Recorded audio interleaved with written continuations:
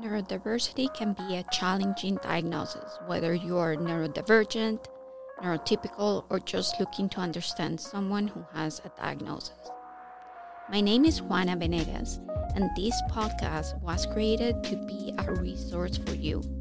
We will provide tools and engaging conversations to help navigate the journey from the diagnosis to hope and create community along the way. Because by creating community, we are helping today's current kids, young adults, and also building a more inclusive world for future generations. Hi everyone, thank you so much for tuning in again for this podcast about neurodiversity with Manu for Inclusion Foundation. And we're going to talk about Manu's diagnosis when they gave me the diagnosis of autism and ADHD. What were the steps of accepting that diagnosis? And so the story behind it is Manu started developing like a regular kid, speaking English and Spanish, and crawling in all his four extremities. And then he was, by the time that he was like 12 months, he started to regressing. He started to lose the speech. He started to crawl, but crawl in a different way, like he was trying to push himself with only three extremities. And he used to have this horse, and he used to like rotate really fast and spin really fast on this horse. And I was like, there is something over here. Let me find help. So the first thing that I found is that Florida has a program that is called Early Steps. And Early Steps, it helps the kids from 0 to 3, if they have any learning disabilities, if they have anything, and this is for free. They go to your house, they teach you how to deal with, how to teach your kid properly, communication. You have ITDS, you have speech pathology, you have occupational, you have physical therapy.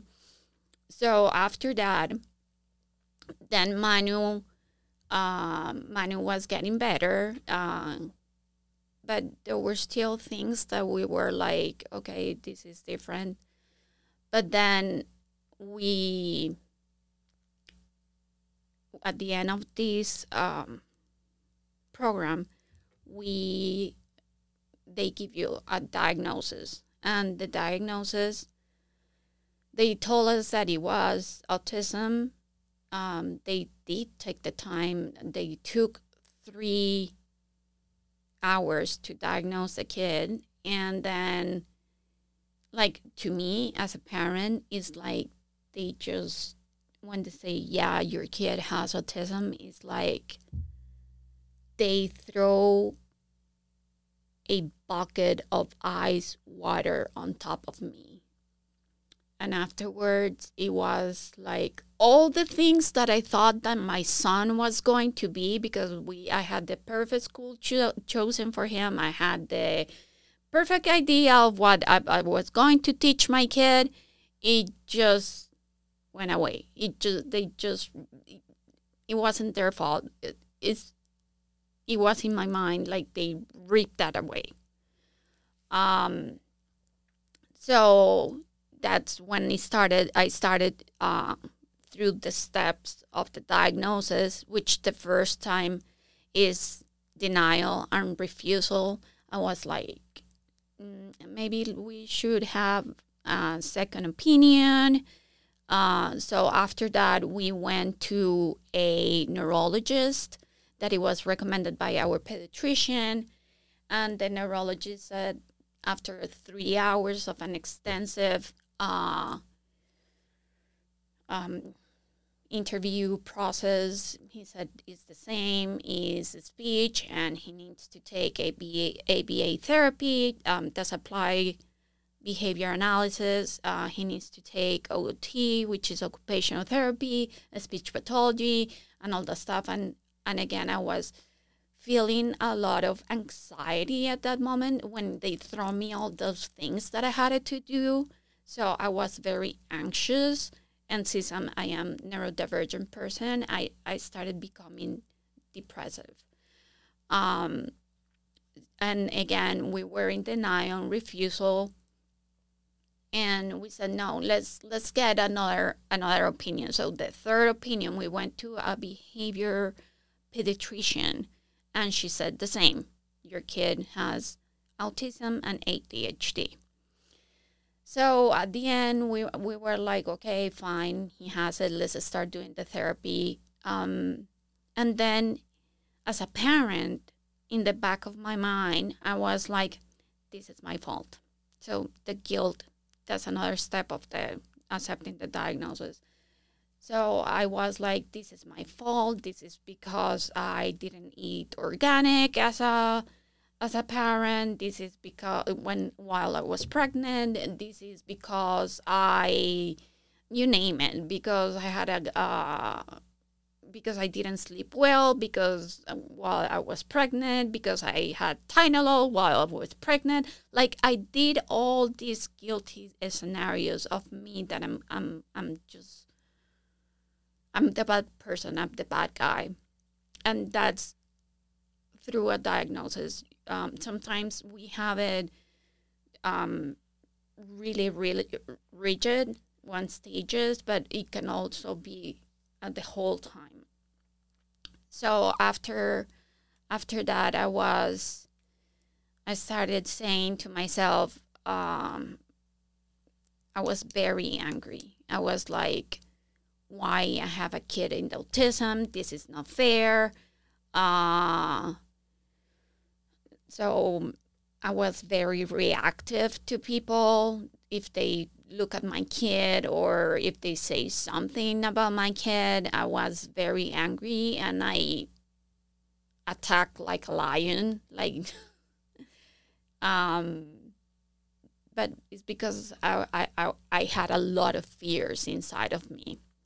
So after that, I start playing the victim triangle, which is the depression. And this is my case, guys, because I have depression and anxiety. I can go into the tornado that poor me, poor Juana. I have depression and anxiety. I have now a kid with autism, and so my life is going to end. But again, this is me. It's Juana. It was my way to dealing with this. So I stayed in that tornado, and that tornado it wasn't fun. That's when I started abusing food, or I abused alcohol, or I abused the shopping, and those I used them as coping to numb my feelings. So I couldn't feel the depression. I couldn't feel the anxiety. I couldn't feel the anger. So I could be better with what I had in front. The acceptance started when I really understood who I was, when I started the personal development programs and the emotional intelligence programs. I have taken the real course. I have taken the Rewire Your Brain for Gratitude. I'm a certified life coach. I have taken aliveness, leadership, conscious eating, and so on. So that's when the real acceptance of when I started accepting myself and my diagnosis. Then I turned around and I said to my kid, yeah, he has autism, but he's an awesome kid. I won't change a hair of my kid. I love him. Like he's my biggest teacher in this life. He taught me patience. He taught me unconditional love. He taught me how to be a better person. He taught me, this is new, he taught me how to say no. I used to be a people pleaser. And for me to say no, it was really hard. So he had taught me that. So that's when you start accepting the diagnosis. And then the learning curve and the hope is that no matter what, of course, we push Manu for him to have good grades at school, for him to learn the things that he likes. Like, for instance, he loves acting and he loves singing. So that helps to burst the bubble that he's on and to start socialization with other peers or with other teachers or with other, and mommy is not always over there to be the socialized coordinator. So, and there is hope. There is hope when you see the little milestones in your kid. Like, my kid starting eating broccoli. You're like, yes, yay, broccoli. Or my kid is starting eating something else like beef. Oh, yes, he's eating beef or he's eating rice.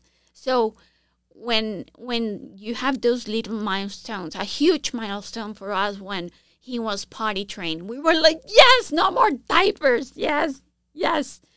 So to celebrate the little triumph, because for them, it's a very big deal.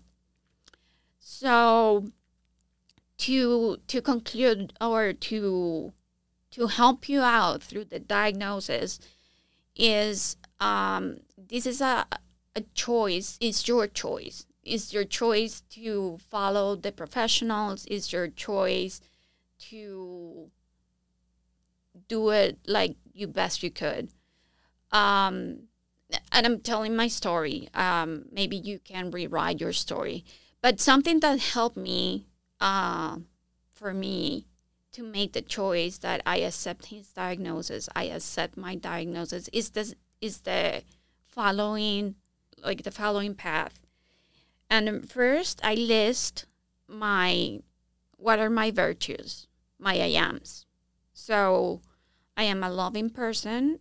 I am a healthy person. I am a calm and I am a spiritual human being. And I'm an intelligent person. So those are my 5 I ams. And then what are my weaknesses? What are my opportunities to grow? So my weakness is that I am a all or nothing person. So I don't know how to put that in words, yeah, but I tend to navigate between that. Also, one weakness is what other people think about me, or what other people might say about me. And again, I use the alcohol, the food, the shopping, and so on. So those are my weaknesses and the opportunities that I can grow. So if I am a loving, healthy person, I choose to be, no matter what are my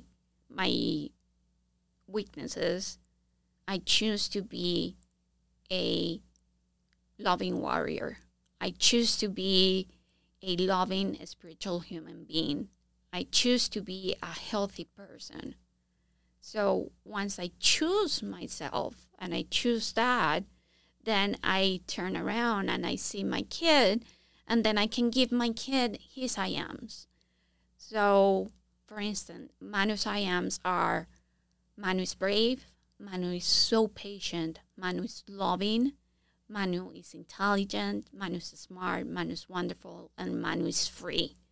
So if I see that, I when I am in the tornado, I can snap real quick and go back to my best version. And with this, I close. Thank you so much for tuning in. Please, questions, suggestions, go ahead and email me at juanav@manuforinclusion.org, and have a great day. Bye. Thank you so much for joining today. And remember, if you have any questions or comments, please email me at juanav@manuforinclusion.org. Have an awesome day and see you next time.